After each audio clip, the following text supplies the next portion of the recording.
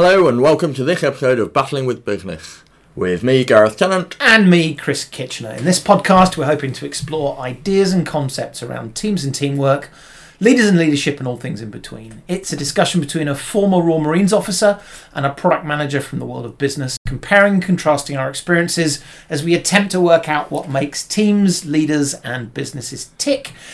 And as tradition has it, this week's podcast is sponsored by, and this one I'm particularly excited by, a fighting wine I picked up from a petrol station in Poland.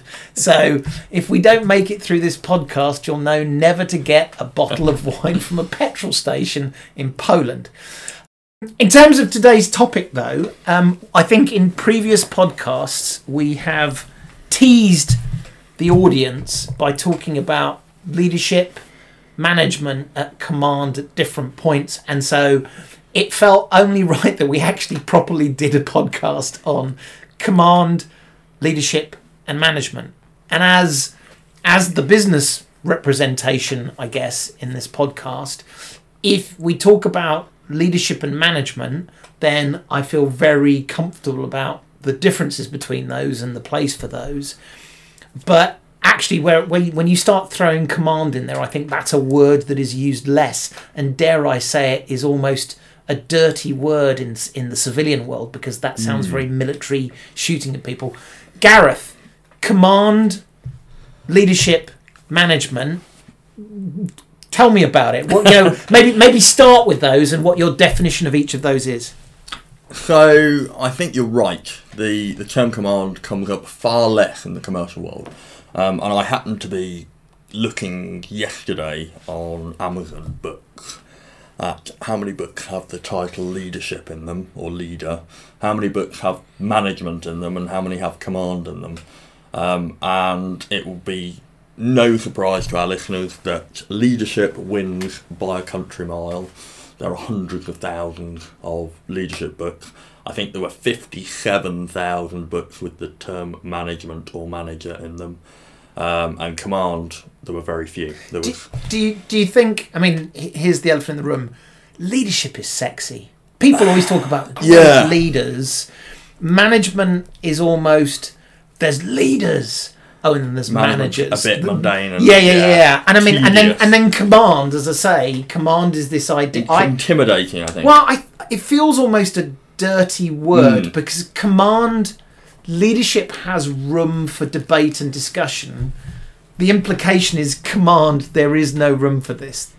I am in charge. This is what we're going to do. So, rather than me take you away, maybe we start with command. Talk about your definition of command in this case. Yeah, so I absolutely agree with you. I think there is almost a fetishism around leadership, and people like to talk about leadership. I think sometimes at the expense of some other really important aspects. And command, for me, is one of those. So all three terms are quite often used synonymously.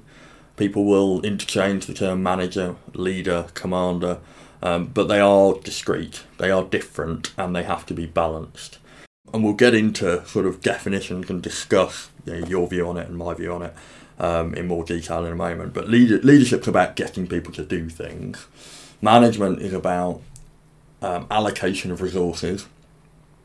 Command is, for me, the organisational glue that makes management and leadership work. So what do I mean by that? It is the explicit or implicit understanding of the balance of accountability, authority and responsibility. And I've mentioned that before.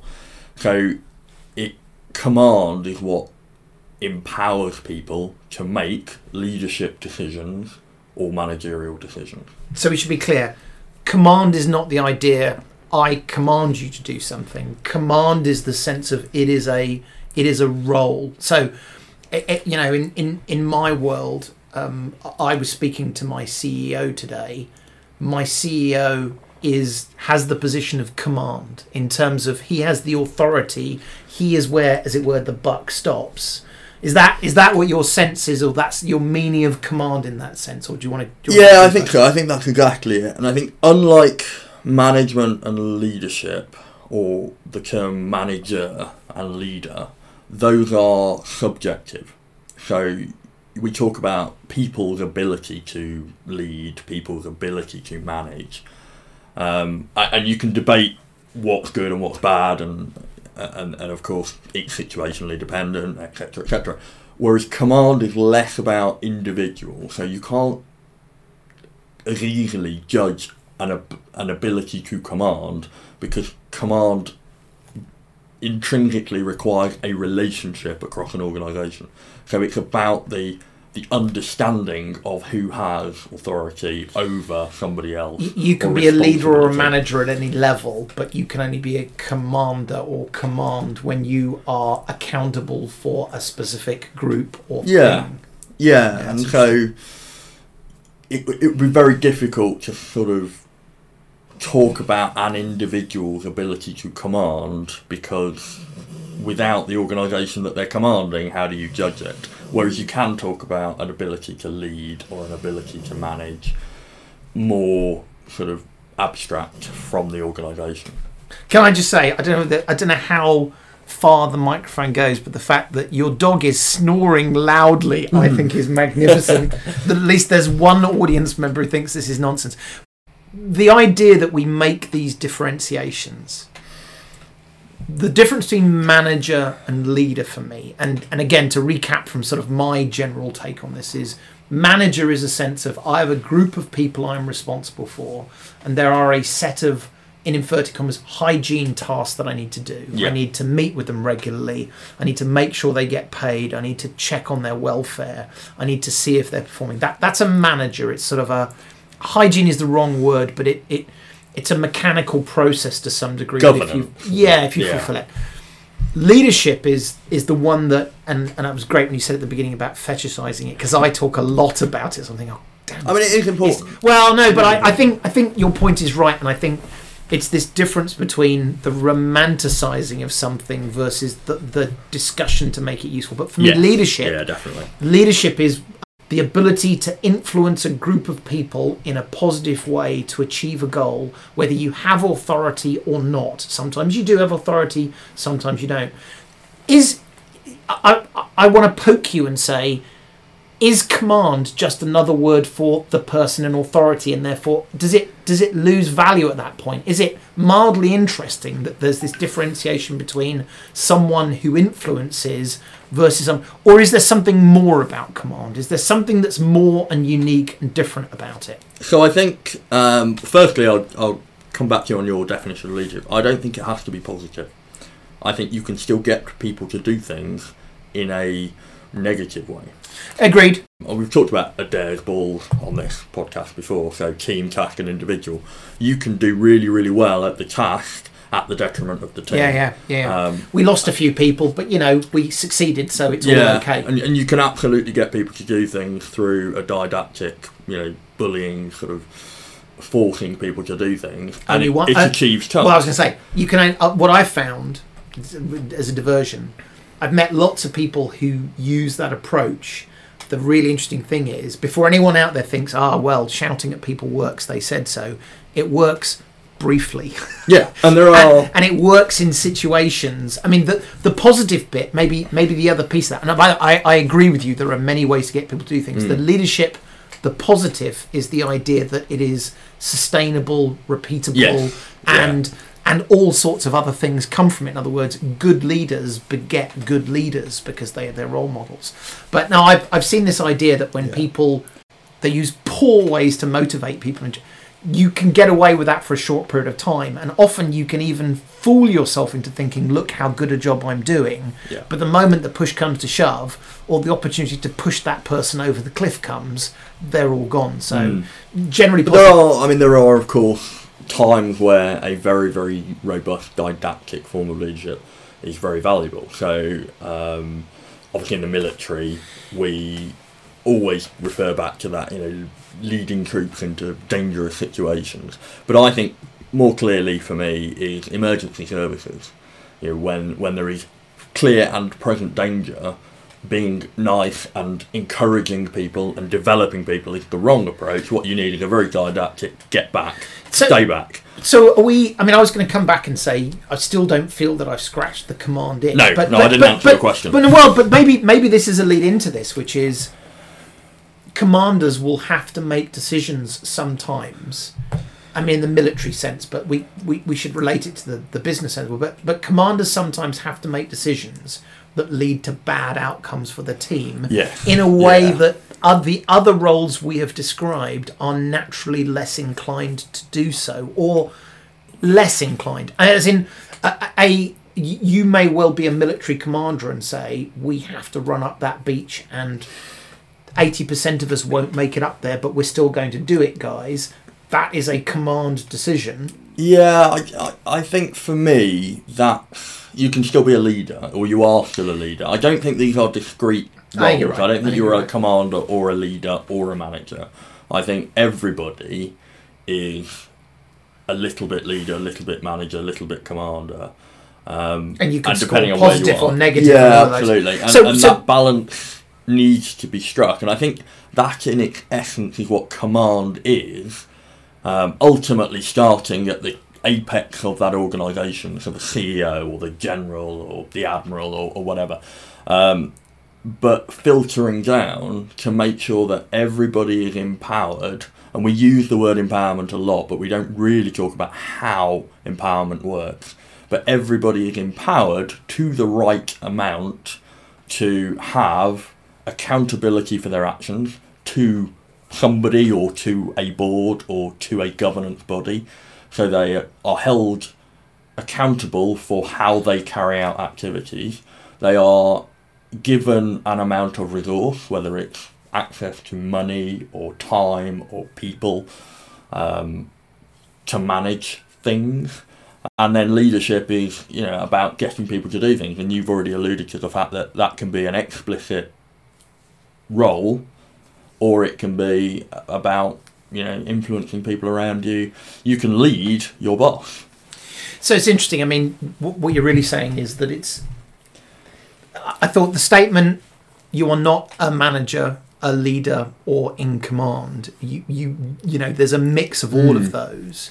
And the command piece is more in the area of accountability and resources and marshalling those things. So, in the Second World War, they talk a lot about leaders. There's sort of Patton, who is the stand-up, waves his gun around. Yeah. He was, of course, a commander, but more of the leader. And then there's Eisenhower, who you never see waving his gun around. He is in command, and he cared about how many landing craft they had. Yeah, something in that. You can start to get after that sort of triumvirate of leadership, management, command. And of course, for these key individuals, we've used generals in conflict as an example there, but if you're the CEO of an organisation, I think there is the people that you are interacting with, your immediate staff around you, you're going to be far more influential in the way that you act, in the way you behave, than people who are on the other side of the world that get to read stuff you write once a month and see you on a Zoom call or something.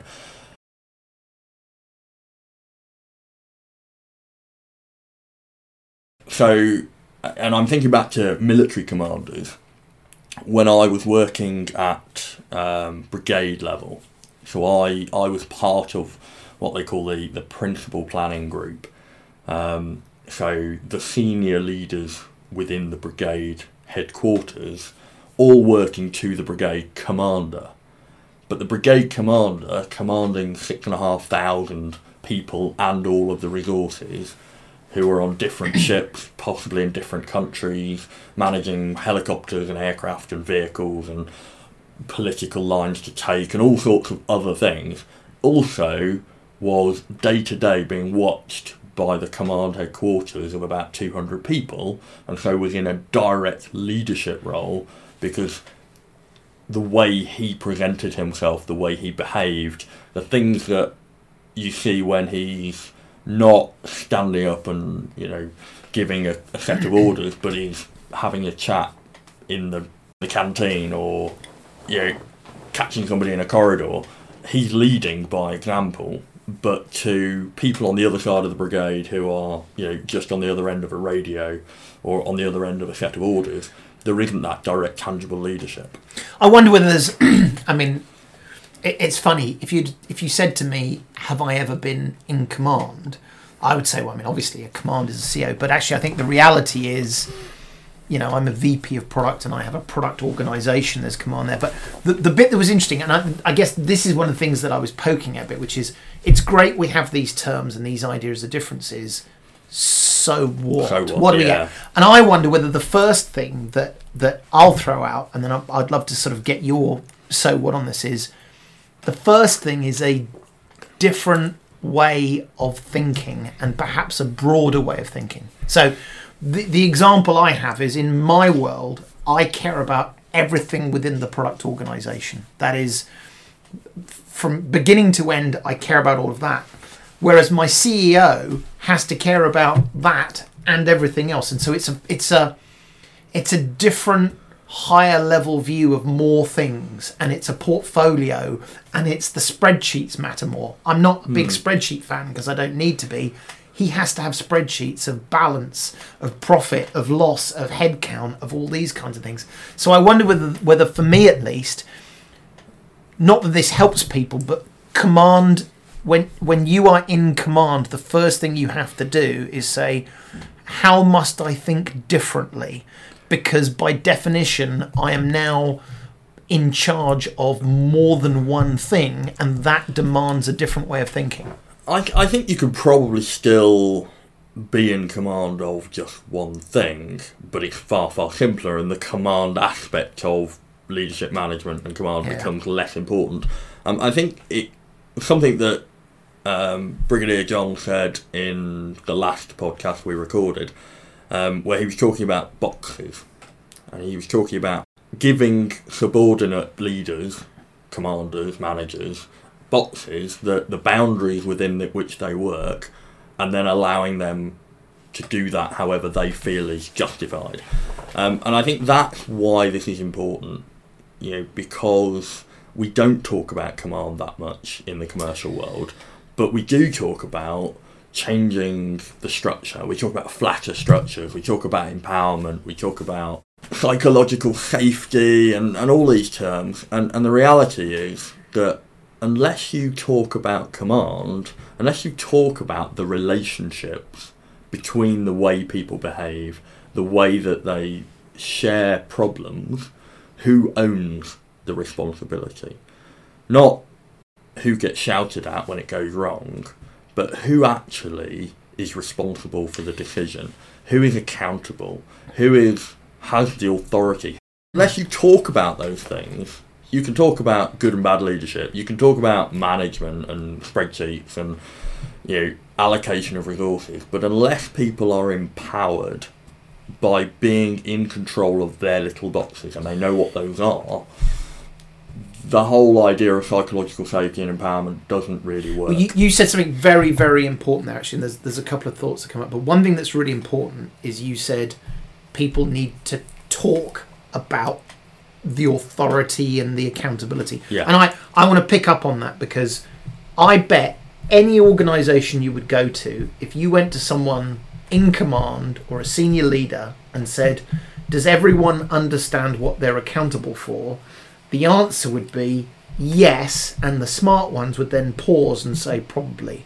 And the reason is because I think there is an assumption of accountability, but actually it is quite rare to say, let's talk about what you own and what you are accountable for. Let's talk about what your box is. What are you allowed to do? What are you not allowed to do? Yes. What are your expected parameters? I think talking about it, which seems very unsexy, is actually incredibly powerful and valuable, and is useful as a leader, a manager, and a commander. There's one other thing, and I'll drop it in, but I know you've spent lots of time talking to people about sort of the facets of what makes good command, so I want to come back to that. But this is something I've found really important. And this is perhaps Well, I wanted to make the point about command, but I think this is true about leadership and management as well. And that is, how do you ensure the next generation of people who will take over from you are able to take over from you? And so today we're talking at a theoretical level about these roles and what that means.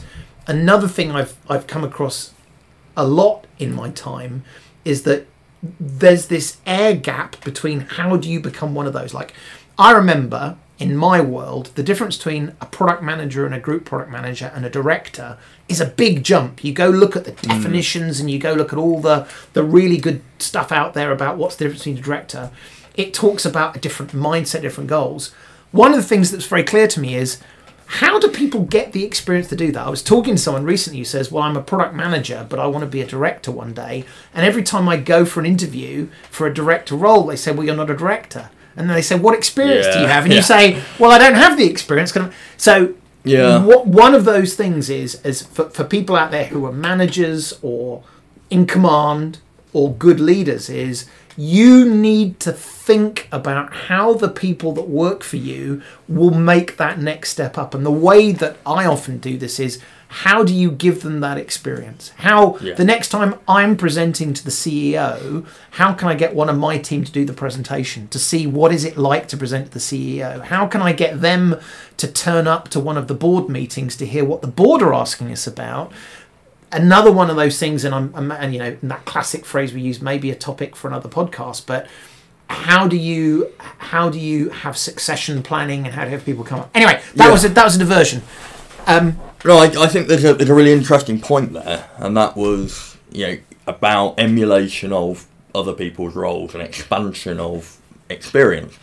And there's a really interesting dynamic in the way that the different armed services of the military operate.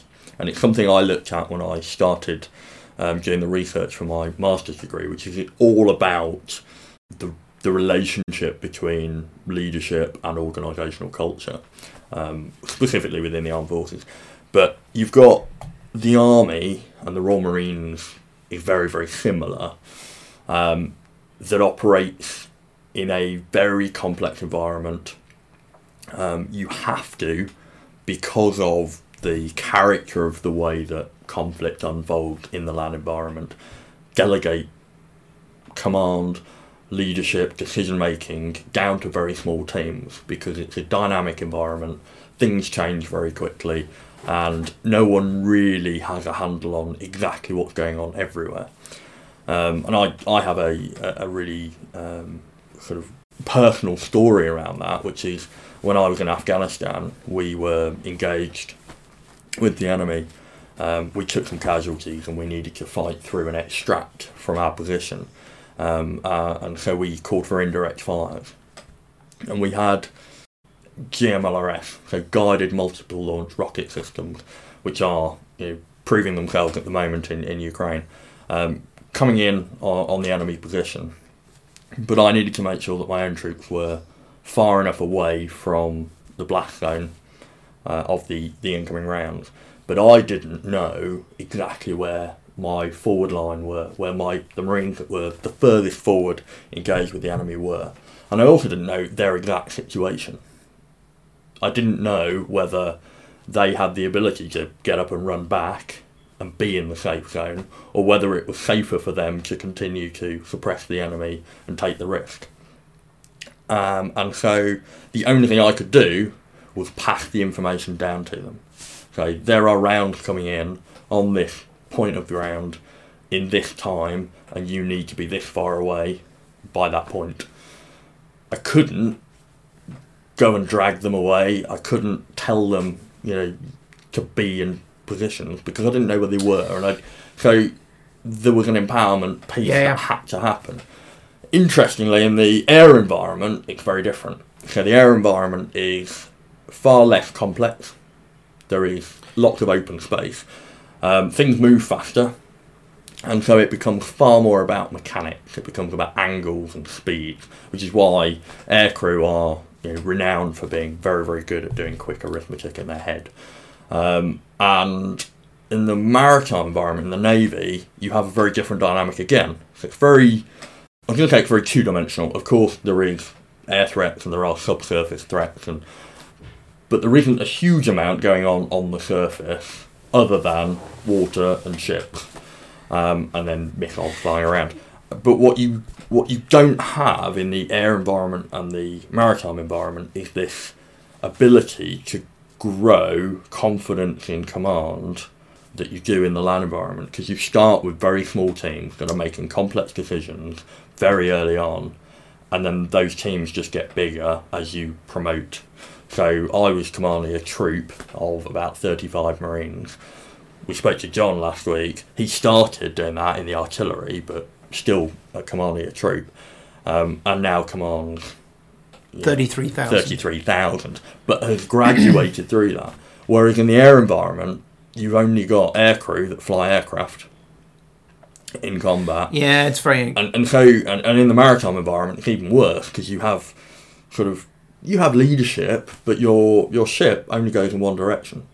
And you only get to be the commander of a ship once you've promoted through. So there's this sort of challenge that the Navy have, which is how do they develop leaders commanders? So I was going to... As you were going through that story, and I think the military is held up as these crazy, unique people, as in, this isn't relevant to the business world. And while things are very different, though, I think the thing that is interesting about the military is that the extremity that presents itself says you need to be really good at this. So there's an edge to it that I think maybe in business you don't get as much.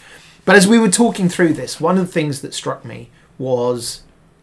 And I'm going to go back to my old favourite of I don't read books, which as we've discussed in previous episodes. But I think one of the things that makes me nervous about reading textbooks or self-help books or whatever they might be is the idea that there is your recipe for success. You read this book and you'll be successful.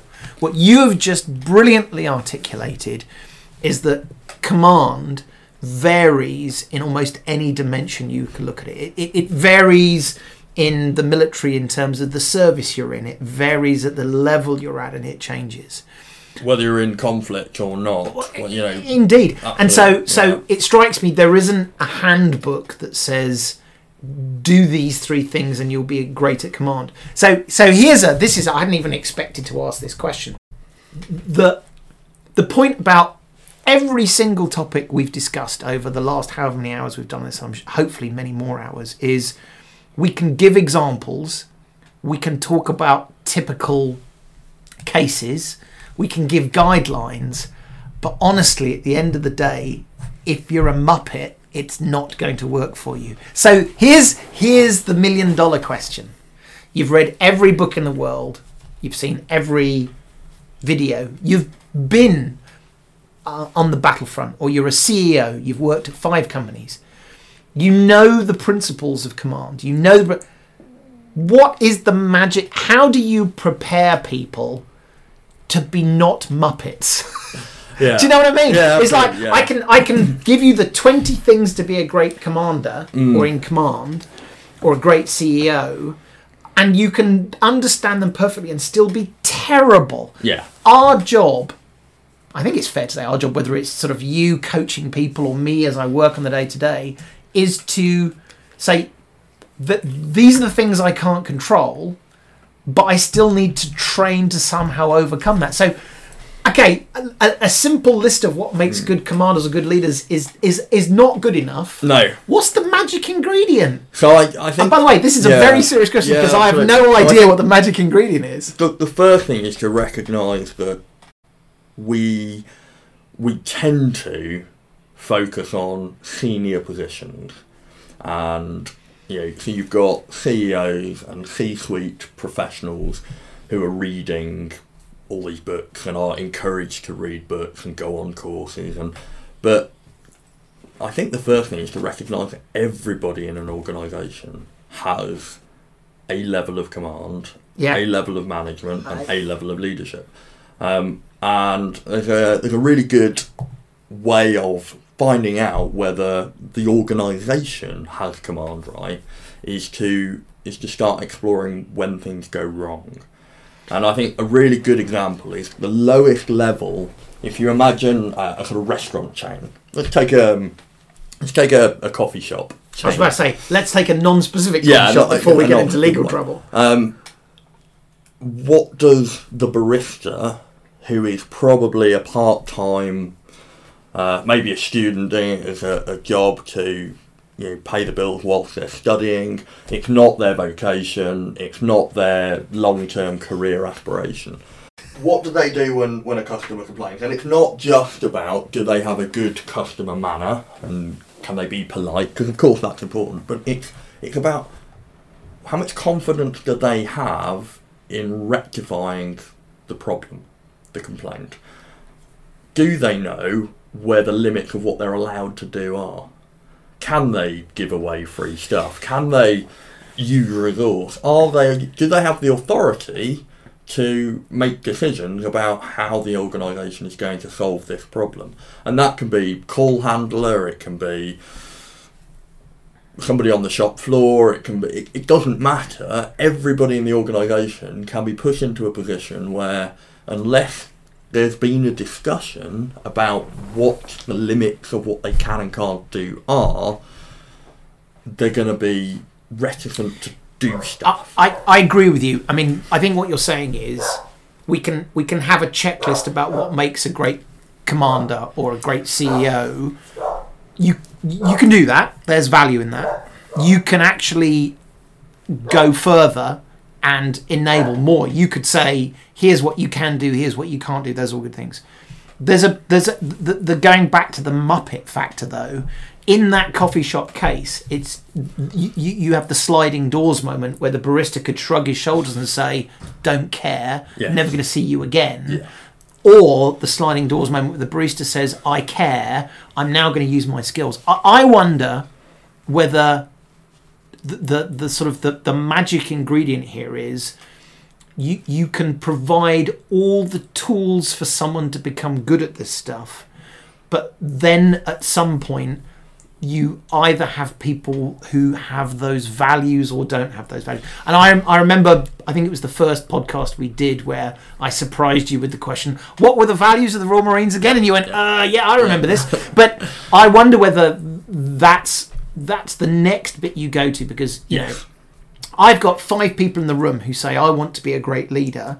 I can tell you all the textbook stuff. I can give you all the examples you want. Yeah. But if one of them says, I don't really want to be here, or I'm only here to enrich myself, all bets are off. Yeah, absolutely. And I think there's a risk then that you default to, well, I've got to idiot-proof my organisation, so I'm not going to allow people to make these decisions. And that's the wrong approach. Yes. Actually, people are generally, and I'm a massive optimist, people are generally good and want to be good, and you've got to empower them and motivate them. I completely agree. And a barista who, isn't going to do it for the rest of their lives, it's not their career, can still be motivated such that they treat problems like it's a personal challenge.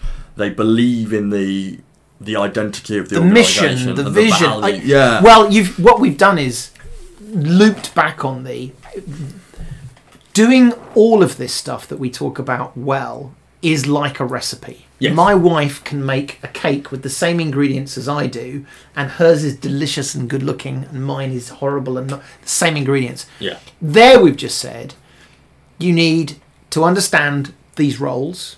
You need to have the skills and the education, for want of a better word, to understand how to do them, how to be good.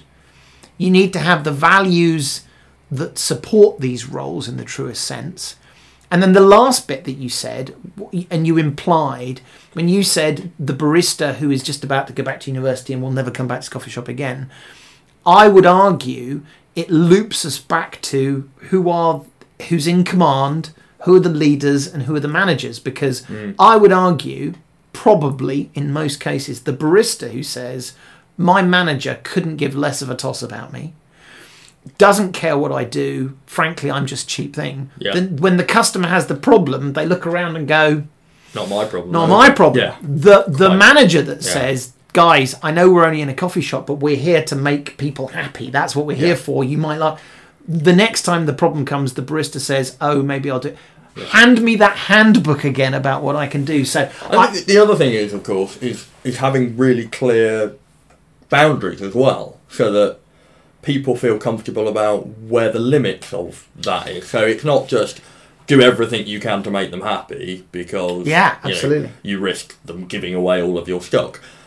But it's people are comfortable when they have certainty. And so there's this relationship, and this is why command is about relationships, because it's about how much command does your subordinate have, where are the limits, and do they know those limits, where they can hand the problem to you. So they can say, I'm terribly sorry that this has happened to you, sir or madam. I can't resolve this, but let me go and find the person who can. Along comes the manager and says, this is not the service that you should have expected, and therefore this is what we're going to do for you. And there's always going to be a need for escalation as the problems become bigger. But, and I tell organisations this all the time, a problem that arises, problems happen. Things happen in everyday life. Mistakes get made, balls get dropped. A problem between a customer and an organisation is actually an opportunity, because a problem that is handled well and solved leaves the customer feeling happier and has a closer relationship with that organisation than the customer that didn't have a problem at all. You were right on the edge of me calling you out for that it's not a problem, it's an opportunity, because I'm never a fan of that. However, I entirely agree with you. I mean, throughout my time as a product manager, often what rightly we do is when there is a problem, we will be the ones, and as the VP of product, I will frequently be the one that stands in front of the customer and says, I'm terribly sorry, this went wrong, this is what we need to fix it. But your point about by solving a customer's problem, you are, and it is slightly weird, you will build a stronger relationship with them.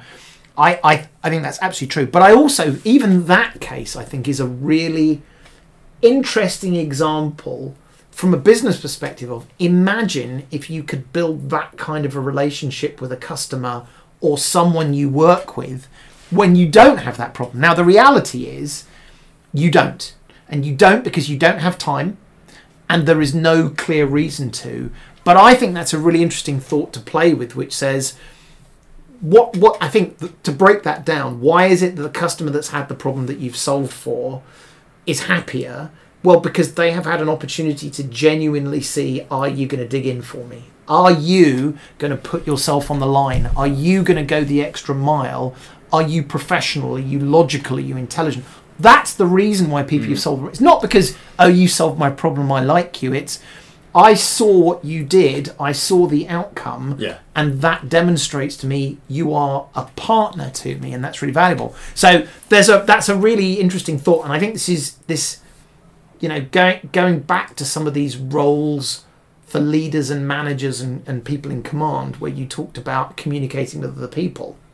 In a weird way, if you are successful, you want to communicate those elements you did with the customer you made happy. I am credible. I will dig in. I am a partner. I'm there at the tough times. Those are the kinds of things which will actually create the best relationships, as opposed to these very, I need you transactional, I need you to do a thing. And I think if you bring it back to, because we're now talking about shop floor level employees at the bottom of the pyramid, if you like. I don't really like talking about pyramids and hierarchies, but they are. It's a different. I think it's a different. Rather than it being a pyramid, it's a different point in the journey. That's probably a better way to say it. I often talk about a sphere of influence with the people who are the shop floor, the people that are exposed to customers, suppliers, other people outside of the organisation are on the edge of this sphere, and then the strategic centre is the CEO and the C-suite, and then you've got kind of middle management somewhere in between.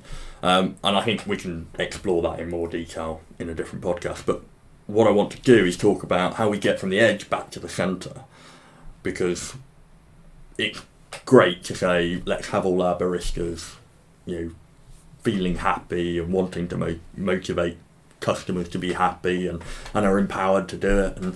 But how do you do that? Is it about employing the right people, or is it about setting the right tone? It has to be a combination. I mean, this goes back to the recipe thing, which is no one self-help book is going to make a duff leader a great leader. Absolutely not. It just encourages you to think you're a great leader because you've read the book and you think you're like that person. And I think there's also a tendency to overestimate the influence that you can have as a leader in the individual actions people take. Absolutely. But to underestimate the effect you have on the way people feel about the organisation.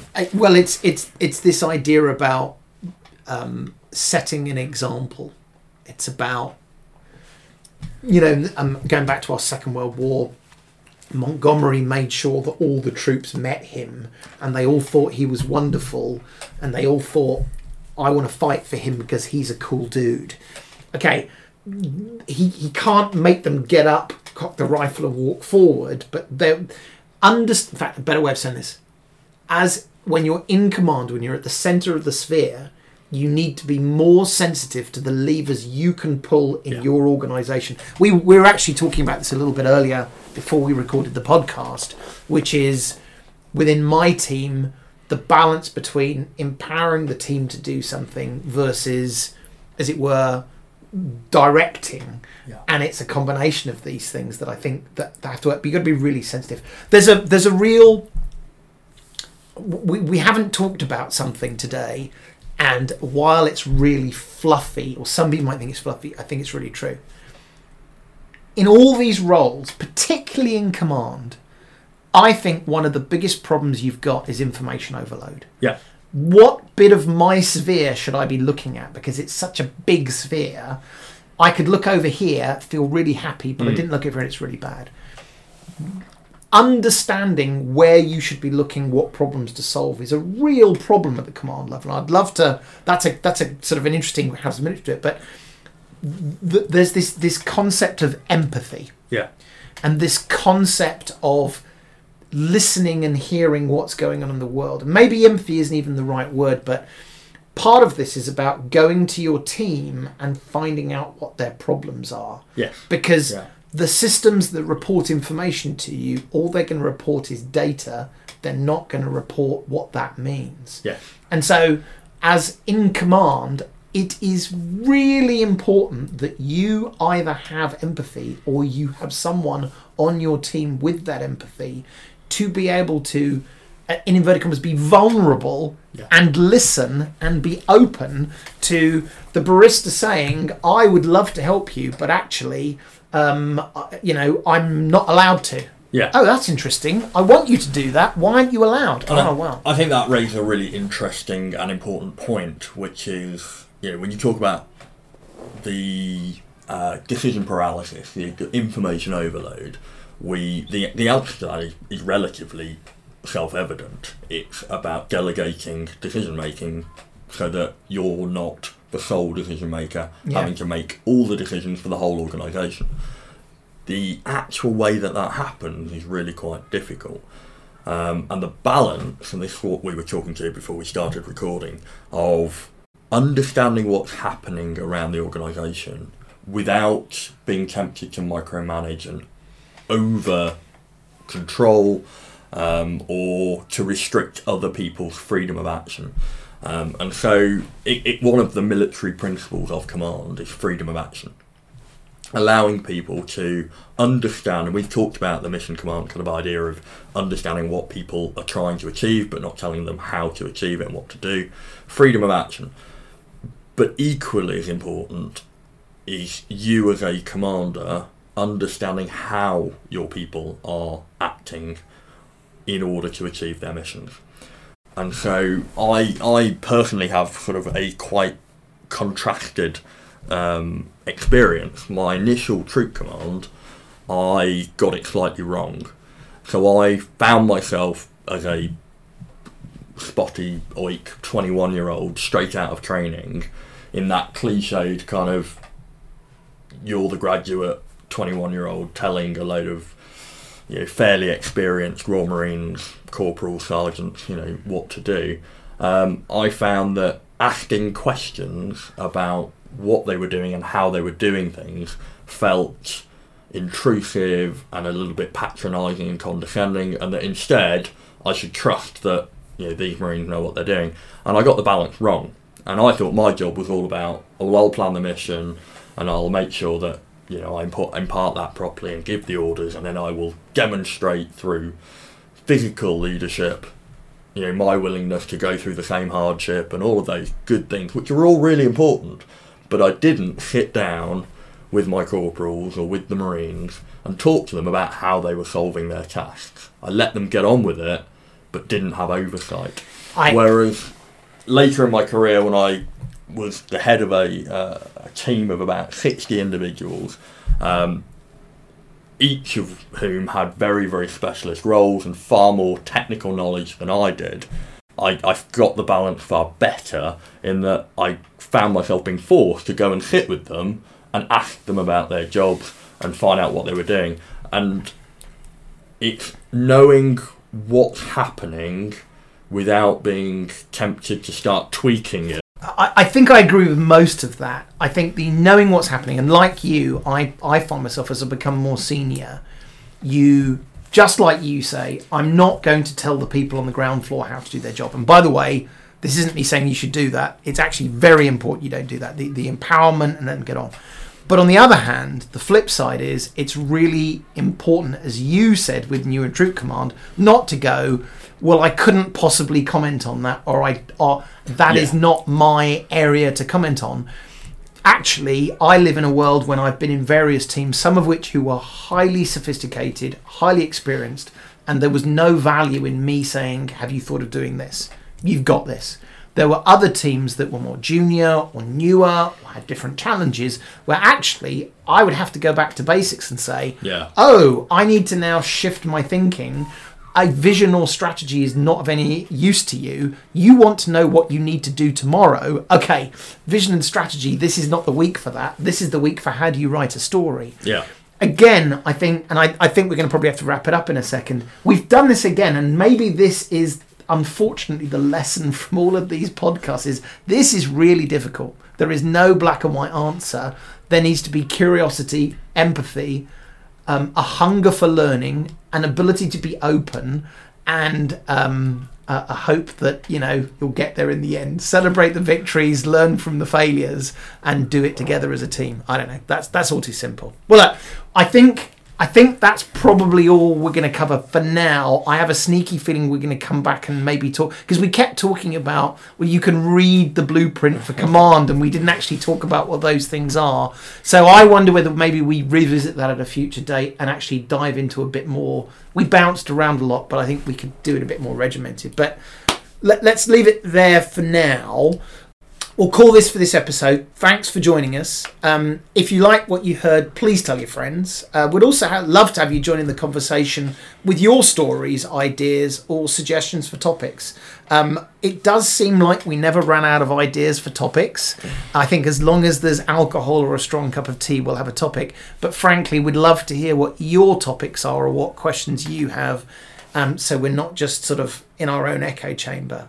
And if you want to do that, you can follow us, suggest a future topic, or ask us questions on the Twitter at Battling with Biz. That's one word, and Biz is with a Z.